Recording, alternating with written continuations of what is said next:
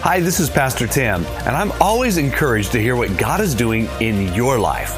Now, if you have a story or a testimony to share regarding a miracle, please let me know at story@citylifefw.org.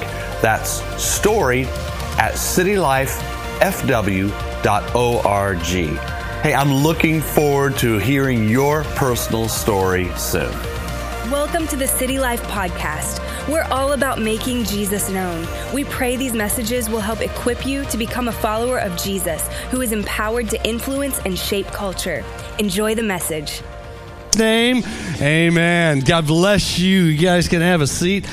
While you're sitting down, go ahead and get your notes and Bibles out. I'd like for you to open up your Bibles to the book of John. John, that's an easy word to remember. John chapter 12. John chapter 12, verse 1. While you're getting your Bibles open, getting ready to go, just want to tell you a quick little thing. You're going to flip back to John 11 in a little right after I read that passage. So, kind of hold your place there. Don't close it too fast and get, freaked out when I have you switch over, all right? But John chapter 12 is where we're going to start. While you're finding that, I found something interesting the other day about childhood imaginations. And it's actually an organization. It's called Childhood Imagination that puts out this survey each year on what children want to be when they grow up. Do you remember when you were a kid and what you actually wanted to be? Can you even remember any of that? I remember those times, and they would always talk to people in school about it. It's funny because I remember there was this one teacher in third grade says, "Okay, what do you want to be when you grow up?" And all these kids are answering. And then the teacher said, "Do you realize that very few of you, hardly any of you, are actually going to be what you want to be when you grow up?" I mean, it's like, well, thank you, teacher. And you know what? From then on, I never answered the questions because, I'm not going to tell anybody. I'm not going to have you stomp on my dreams, teacher. And I did. I was just, okay. But here is the latest list of what kids imagine to be, that they will be when they grow up. And so if this is one of yours, then you lift your hand. That way I can know. How many of you know the number one, actually let's start with the number 10, okay? I kind of did a top 10 countdown. The number 10 answer was astronaut. How many of you wanted to be an astronaut? That was big when I was a little kid because there were really people hopping on the moon, okay? Okay, put your hands down. The number 9 answer is teacher. Oh, come on, lift your hands. Teacher. Yes, and how many of you actually are teachers? Put your hands up. Now, that one is very fulfilling. I like that. Yes. Okay, the 8th answer is athlete. Oh, how many of you were wanting to be an athlete, football player? You're going to do something with athletics. How many of you are professional athletes now? That's what I thought. Yeah, I saw your hand go up. You chase people you just chase people across your property. All right. We'll explain that one later. Number 7. The number 7 answer is childhood dreams wants to be a musician for a career. How many of you, that was your dream? Yes, that's your dream. Some of you, you're still dreaming. How many of you have ever been or you are a professional musician? Raise your hand. Look at that. Yeah. Dreams do come true. Take that, Mrs. Elliott. And I did my research. She's dead now. But anyway, no. I mean, you guys have to understand, I'm in my 50s, okay? And she was ancient then. All right. Just forget it. Sometimes I say things that gets me into a lot of trouble. Keep moving on. Number 6 answer is engineer. Ooh, how many of you wanted to be an engineer? Nobody. Okay, one. I see you back there. Okay, the next one is scientist. Number 5 answer is scientist. Any of you wanted to be a scientist when you were a kid? Yeah, that was mine. I wanted to be a scientist. It didn't work out. Number 4 is firefighter. How many of you want to? Yes, you're going to go fight fires. Yes, fight fires. How many of you actually do fight fires? Yes. Dreams do come true, right? Mrs. Elliott is poor lady. Okay, the next one, number 3 answer is police officer. Who dreamed about being a police officer? Lift your hands. No, is there a one back there? Is there? Okay, so there are 2 people in the whole room that dream. Do not let our police officer in here. He gets feelings hurt and all that kind of stuff. Okay, how many of you dreamed of being a veterinarian? That's the number 2. That is the number 2 for children today. Look at that. Good. And how many of you dreamed as a child for the number 1 answer for current children today? A doctor. Yes. Put your hands down. I love that. You know what? The reason you look at all these are dreams that children just want their lives to matter. They just want their lives to matter. Do you know what's built into us to want that? So I'm challenging you with that today. Make your life matter. It's not based upon your career. It has nothing to do with your occupation or your job that makes your life matter. And that's the thing that children don't know, but we eventually learn and find out. That's what I want to encourage you with today. But first of all, really, I want to say this is your life already matters to God. Your life is important to him, and he has designed you with purpose and intent. Yet at the same time, our culture that we live in, this world, drains us of our purpose and gets us moving in wrong directions. And my hope today is that we can kind of get a jolt in the right direction. Because we end up getting focused on career development and selfish pursuits and above the things that really matter in this life. Now, don't get me wrong. I'm not against career development or career advancement at all. But an obsession with those things will take you to a very, very dark place. And my challenge to you today is to move past that and make your life really count. Stop playing games and living weekend to weekend and living and just existing for yourself and for your own pleasure or your personal glory, because that is so empty and it really is not worth it. It really is not worth it. In my life, I've decided long ago that I'm looking forward to one thing. And however I get there, it doesn't matter really. I just want one thing, is I want to stand before Jesus and I want to hear him say, "Tim, well done. You've been a good and faith-filled servant. Now I want you just to enter into all kinds of joy and pleasure unimaginable for the rest of eternity." See, I hunger for that. I crave that. I long for that. And I'm very serious. That drives me. It does. It drives me more than anything else. And I keep it in front of me all the time that that's really what it's all about. Pleasing God is not about your career. It's not about your SAT scores or the college you attend. It's not about it's not about your salary or the place you live or the car you drive or the car that you crash. Pleasing God is actually countercultural, but it has huge eternal ramifications. So my challenge is this today, very clear here. My challenge is that you will live life with an outward focus, with generosity, and a long-term vision. 3 things: outward focus, generosity, and a long-term life vision. That is going to keep you right on track. And the truth is, if I didn't have these principles integrated into my life, the truth is, City Life would not exist today, because it's not easy. But it's beautiful, and God's here. People's lives are changed here. I love this. I love my church. I love it. I don't mind calling it my church, because it's my church. But you know what? It's just as much your church as it is my church. If I were to own a business and have my own business, I could call it my business, and you couldn't. Even if you worked there, you couldn't call it your business. If you took care of my products and bought my products, you couldn't call it your business. But this is your church just as much as it's my church. This is our church.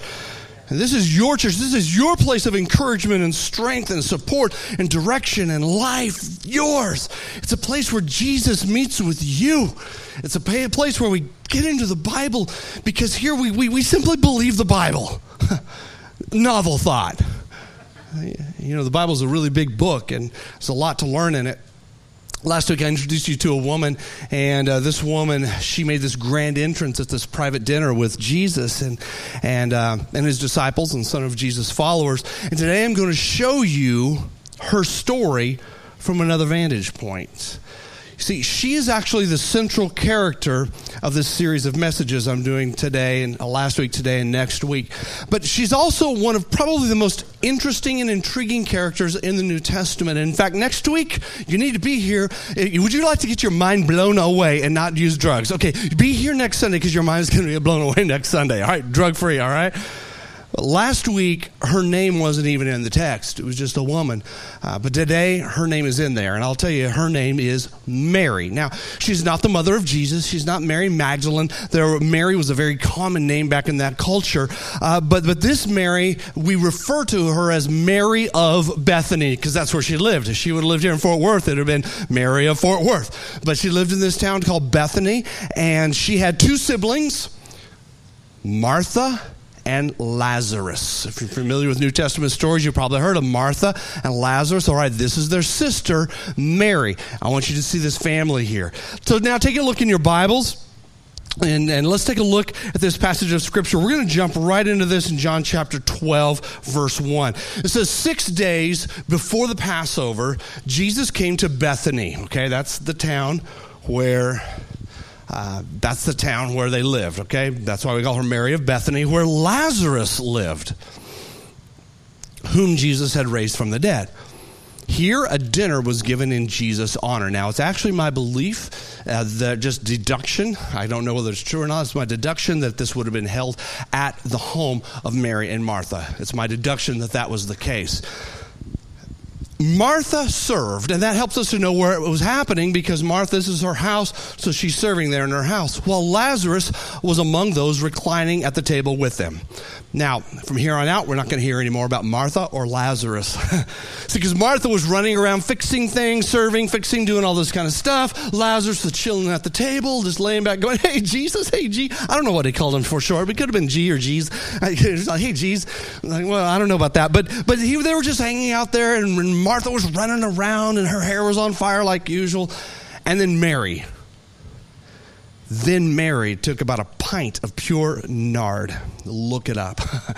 It's a very expensive perfume, and she poured it on Jesus' feet and wiped his feet with her hair, and the house was filled with the fragrance of the perfume. Now, last week we talked about it being poured on her head, and this week with the feet and her hair. Now, please understand that's not in contradiction with one another. These are different vantage points of people who are watching this story. Anytime you get a group of eyewitnesses on anything, you get all the eyewitnesses together and you get the complete story. That's what this is right here. And she was acting out generosity. Mary is our model for generosity, and she was showing that. She was just being very, very extremely generous to Jesus. Now, I said, but one of the disciples, Judas Iscariot, who was later to betray Jesus, objected, why wasn't this perfume sold and the money given to the poor? It was worth a year's wages. So here we see a disciple who's taking the opposite perspective, and he's selfish, he's stingy, he's critical of the gift, and he's critical of the giver.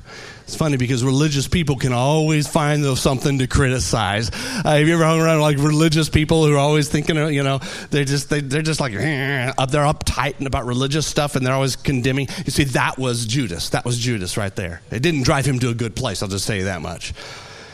It says he did not say this because he cared about the poor, but because he was a thief, and as keeper of the money bag, he used to help himself to what was put into it. So again, Judas was the problem, not Mary. And he stirred up the other disciples against Mary. All right? So Jesus said, leave her alone. So again, the attack was against the woman, not really even against Jesus, but it was against her. He said it was intended that she should save this perfume for my day of burial. You'll always have the poor among you, but you'll not always have me. Now, what you see here is off the charts generosity. We know that this perfume that she put on him was actually worth about a year's wages. And Mary, what she was doing is she was just acting out her life because she was making her life matter. She was focused outward, not on herself. Bottom line, Mary was expressing deep passion for Jesus, and she wasn't afraid to share her emotions, and she was at the feet of Jesus, literally worshiping Jesus at his feet. I'll tell you what, guys, God loves it when we express emotion to him. Lazarus, he's just hanging out. I mean, he'd been raised from the dead. Oh, yeah, hey, G, He barely even made it into the story. Martha was too busy doing stuff to make it into the story. But the sister, Mary, she has the primary role in the story, and she's not trying to posture. She's not trying to prove something. She's just being generous, and she's being passionate in her worship of Jesus. And it really wasn't so much what she was doing. It was how she was doing it. That is actually what set Mary apart. See, when we give and when we serve, I believe, guys, it's critical that we do it with passion. A passion and energy, a zeal, emotion in our hearts. And we should never do it out of frantic obligation like Martha. Why was Martha barely mentioned? Well, I believe it's because she was too busy, like she always was. You go back in time about a year earlier, there's another passage in Luke chapter 10, verse 38. There's a similar story of when Jesus visited their house for dinner. And it's interesting because that story sounds a lot like the story that we just shared with you. See, it says here, as Jesus and his disciples were on their way, they came to the village where a woman named Martha opened her home to him. She also had a sister called Mary, again, this is a year earlier, who sat at the Lord's feet. Okay, it's like, see this? Listening to what he said. But Martha was distracted by all the preparations that had to be made. And she came to him and asked, Lord, don't you care that my sister has left me to go and do the work by myself? Tell her to help me. Mary's getting attacked again. Martha, Martha. I like how Jesus goes, Martha, Martha. I don't know how was it? I think there are a lot of ways it could have. Martha, Martha. Or was it just like, Martha, Martha? But he says her name twice. He says like, Martha, Martha, Martha. Oh, you are worried and upset about many things. Is that you? The Lord says only a few things are needed, and indeed only one. She was uptight, worried, running around with an angry heart, trying to prove something. And Mary was actually doing the opposite. Mary was passionate about hearing every word of Jesus. And Mary, again, is being picked on because she's not doing what the religious people expect her to do. See, Jesus says Mary has chosen what is better, and it will not be taken away from her. See, there's this pattern here. There's this Martha attitude of frantically running around, yet Mary is at the feet of Jesus. And why was Mary at the feet of Jesus? And I believe, again, it wasn't so much what she was actually doing at the feet of Jesus, but it was how she was doing it. See, that is actually what set Mary apart. She loved Jesus deeply. She expressed her passion for Jesus. And Mary was never afraid to show her emotions. This is actually her norm, because she always seems to show her emotions to Jesus. And every single time in the Bible, there's this huge response back from Jesus. Hey guys, there's a pattern here, something we miss. Now I want you to flip over backwards to John chapter 11. This is the story of Lazarus. And this is where he was raised from the dead. I'm not going to read the whole chapter. You do that for your own on your homework. But remember, this is Mary and Martha's brother. They're in Bethany. And again, in this story, you're going to see Mary moving the heart of Jesus. Read these stories. You just read these stories intellectually, and you'll see something amazing coming out of them. Verse 1, it says, a man named Lazarus was sick. He was from Bethany, the village of Mary and her sister Martha. He was their brother. This Mary, whose brother Lazarus now lay sick, was the same one who poured perfume on the Lord and wiped his feet with her hair. So the sisters sent word to Jesus, Lord, the one you love is sick. That's Lazarus. He loved them. It says, when he heard this, Jesus said, the sickness will not end in death. No, it is for God's glory, so that God's Son may be glorified through it. And Jesus, look at this. Jesus loved Martha and her sister. Who's the sister? Mary. And Lazarus, he loved them. He loved them. Now move down to verse 17. Verse 17 says, on his arrival, Jesus found that Lazarus had already been in the tomb for 4 days. Now Bethany was less than 2 miles from Jerusalem. A lot of Jews had come to Martha and Mary to comfort them in the loss of their brother. So a lot of these mourners that were there. And when Martha heard that Jesus was coming, she went out to meet him. Mary stayed at home.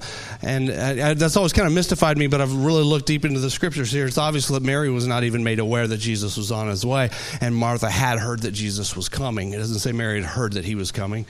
So in verse 28, we pick up on the story a little further down. It says, after she had said this, she went back and called her sister Mary. This is Martha. She's calling her sister Mary aside. She says, the teacher's here, and he's asking for you. Because Jesus said, where is she? Where's Mary? And Mary heard this, and she got up quickly and went to him. Look down in verse 32. Look at what happens. When Mary reached the place, okay, here we go, watch this, where Jesus was and saw him, she fell at his feet. Here we go again. She fell at his feet and said, Lord, if you'd been here, my brother wouldn't have died. Now, look at this. These next words are critical here. It says, when Jesus saw her weeping. Look at that. When Jesus saw her weeping, all right, Jesus is now impacted by the emotion, impacted by what Mary is doing, and he responds to it. It says, when he saw her weeping, there was a shift. And along with the Jews who had come along with her was weeping, he was deeply moved in spirit and troubled. What caused what caused God to be deeply moved in his spirit? It's the weeping and the passion of a person crying out to him. What can we learn? Martha didn't stir that up in him. Martha came out kind of critical. You can read it on your own. He said, where have you laid him? Come and see, Lord, they replied. And here's the shortest verse in the Bible. Jesus wept. The only place where we see Jesus is weeping. He's sobbing. He's crying. Wait, why is he weeping and sobbing and crying? Rewind. When Jesus saw Mary weeping, he was deeply moved. It ignited something in him. What do we ignite in God when we are willing to release our emotions to God and quit just being so rigid? I'm just going to go through the religious motions, and God, I just think God says, stop it, Martha. I love you and everything, but this is getting to be ridiculous. You want to get a hold of my heart? Let me see your heart. Let me see your passion.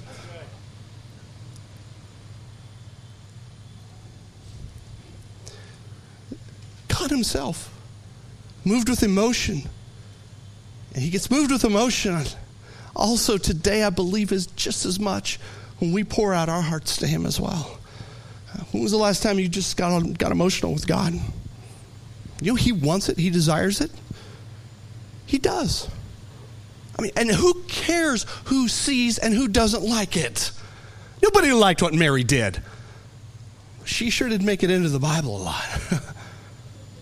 Verse 43, I just have to wrap up the story here. It's kind of cool because what is actually initiated here. Then Jesus calls out in a loud voice, Lazarus, come out. The dead man came out, his hands and feet wrapped with strips of linen and a cloth around his face. He was a mummy, all right? And Jesus said to them, take off them grave clothes and let him go. What moved Jesus to tears? He loved all three of them. He loved Martha. He loved Lazarus. He loved Mary. But he didn't weep until Mary came out and fell at her feet and began pouring out her heart in emotion because Mary knew that Jesus was the only answer. You see, it wasn't so much what Mary was doing, it was how she was doing it. And that's what set her apart. And that's what I want us to be set apart by. For me, I want my giving and my offerings, I want it to be an aroma, a sweet fragrance to God and not an obligation, not some anxiety-filled perfunctory activity. But I want it to come from the deepest place in my heart. My giving and my heart for the house commitment, my ministry to Jesus should move me with emotion. And it does. And it gets the attention of God, and I know it does. And it can for you too. I want my life, I want my service to God, my ministry to God to really, really matter. And Mary wasn't afraid to show her emotions because she just simply knew who she was. She didn't need a title. She didn't need a position.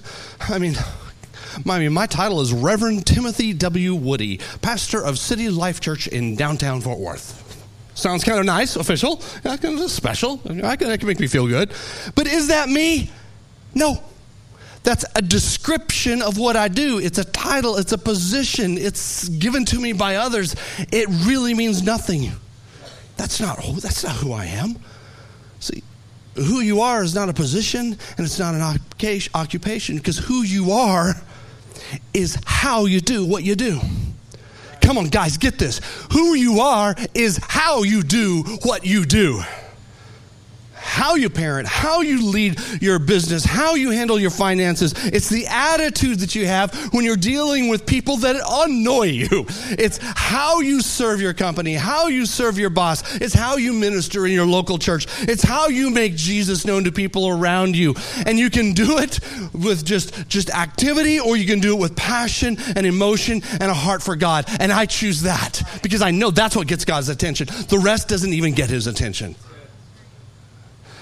The biggest misconception that we have about identity, purpose, and calling in our lives is that everyone, once I figure out my identity, purpose, calling, I have my title, then everything's going to be just fine and happy in life. Well, no, because things will continue to mess up. When things fail to be perfect in your life, that's when then we get up and we move to another relationship. We move to another job. We move to another city. We move to another church. Hey, listen, Jesus did not die for you to be in a perpetual search for yourself, rushing around like Martha. He didn't.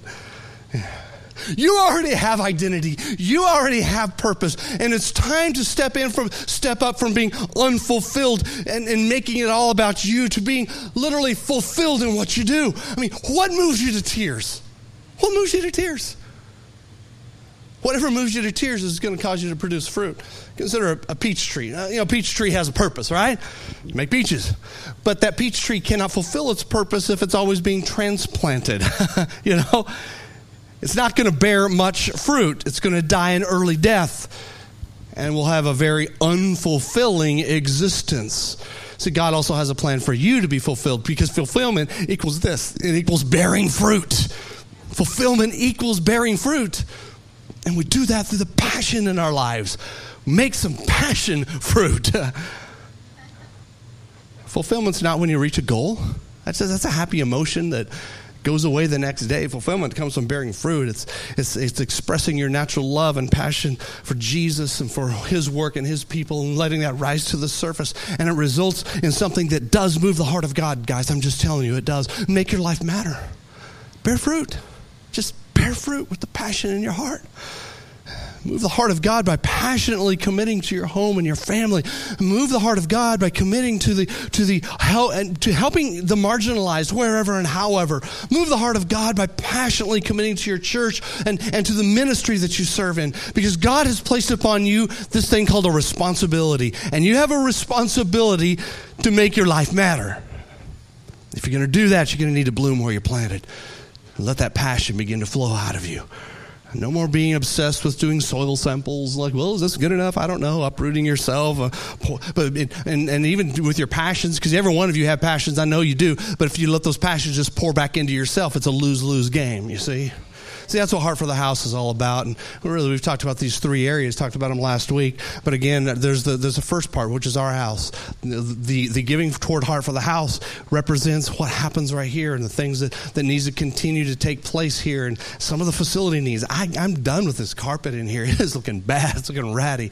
But there are a lot of other things that we need to do to upgrade our house and keep it in good condition, and to expand ministry right here in our house. Second thing is our city. As we give toward Heart for the House, as we make those commitments, it's about Fort Worth, it's about our city and the things that are out there that are to come, and impacting the lost and the homeless and the broken across our city. And the third area is our world, through world missions and setting ourselves up for church planting and to make a difference way out there. Who knows what God will do in the future as a result of how we give today. I'm asking you to do two things. I'm asking you, here's my big ask, is to make a Heart for the House commitment to be given between now and the end of the year above your tithes. And the second is to be at the launch interest meeting next Monday night. And if you can't be here, if you can't be here, get somebody else here. And maybe you've already come before, bring someone else who really wants to be at the core of what's happening. Because I'm looking for over 100 people who will say, I'm committed to this church. And then we're going to move forward together, church. I'm telling you, it's going to be awesome. Let your natural love and passion rise to the surface, and let it result in something that just moves the heart of God. This passage written by Solomon really sums it up well. Some of you are stressed out and you've got so many irons in the fire, and you're tired and you're exhausted. And listen, he makes it simple for us. Guys, this is the wisest man who ever lived outside of Jesus Christ. Solomon says this in chapter 3, Proverbs chapter 3, verse 1. He said, verse 5, he says, trust in the Lord. Trust God from the bottom of your heart. Don't try to figure out everything on your own. Listen to God's voice in everything you do, wherever you go. He's the one who keeps you on track. Don't assume that you know it all. Run to God. Run from evil. Your body will glow with health. Your very bones will vibrate with life. Honor God with everything that you own. Give him the first and the best. Your barns will burst, and your wine vats will brim over. This is about allowing the natural love and passion of God to rise up in your heart. That gets a hold of the heart of God. Will you please close your eyes for just a moment? I don't want any movement at this time, and just want to mention this. Maybe you're here today and you've never surrendered your life to Jesus. Possibly you're just moving and drifting around in life, and you're finding yourself far from God. And if you want to know the Jesus that I talk about here at City Life, and you want a new beginning, I'm going to give you an opportunity to respond simply by lifting your hand. Know this: Jesus loves you more than you can imagine. He wants to give you new life, and today it's time for you to live. It's time for you to live. If you'd like to be included in my closing prayer and to make Jesus Christ the Lord of your life, I'm going to ask you to respond very simply by lifting your hands. And when you lift your hand, in just a moment, I'll give you a count of 3, just lift your hand. I can connect my faith with yours, and then you can respond and pray this prayer with me. How many of you will say, that's me, I need Jesus today? Would you please lift your hands so we can pray together? 1, 2, 3. Lift him up for me. That's it. I'm needing Jesus today. Today is the day I make the decision to follow Jesus. I'm putting my past behind me. Thank you so much. Here's what I want us to do. I want us to stand up right now. I want you, if you raise your hand, I want you, along with this entire group of believers, to pray these words with me. Come on, pray it with me. Dear Jesus, thank you for dying for my sin. I give you my life. Wash my sin away. I give up my past, and I embrace the future that you have for me.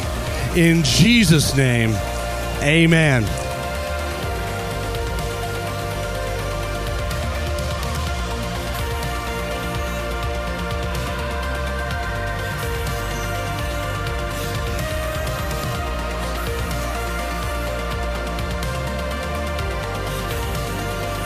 Well, I hope you enjoyed today's message.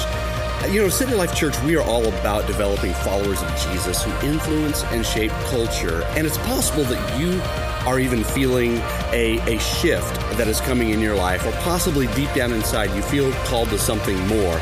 And City Life might be a part of that future. Let me tell you, Launch Sunday is the big event that's coming up, and it's happening on February 10th, 2019. And if you'd really like to be a part of what God is doing in downtown Fort Worth through City Life Church, I'm asking you to go and visit our website at citylifefw.org and click the Launch button. You could also just come and visit one of our services, because I really believe the future is bright and it's limitless in potential. I want you to hear my vision. I want you to be a part of what God is doing at City Life, and come and chat with me personally after one of the services.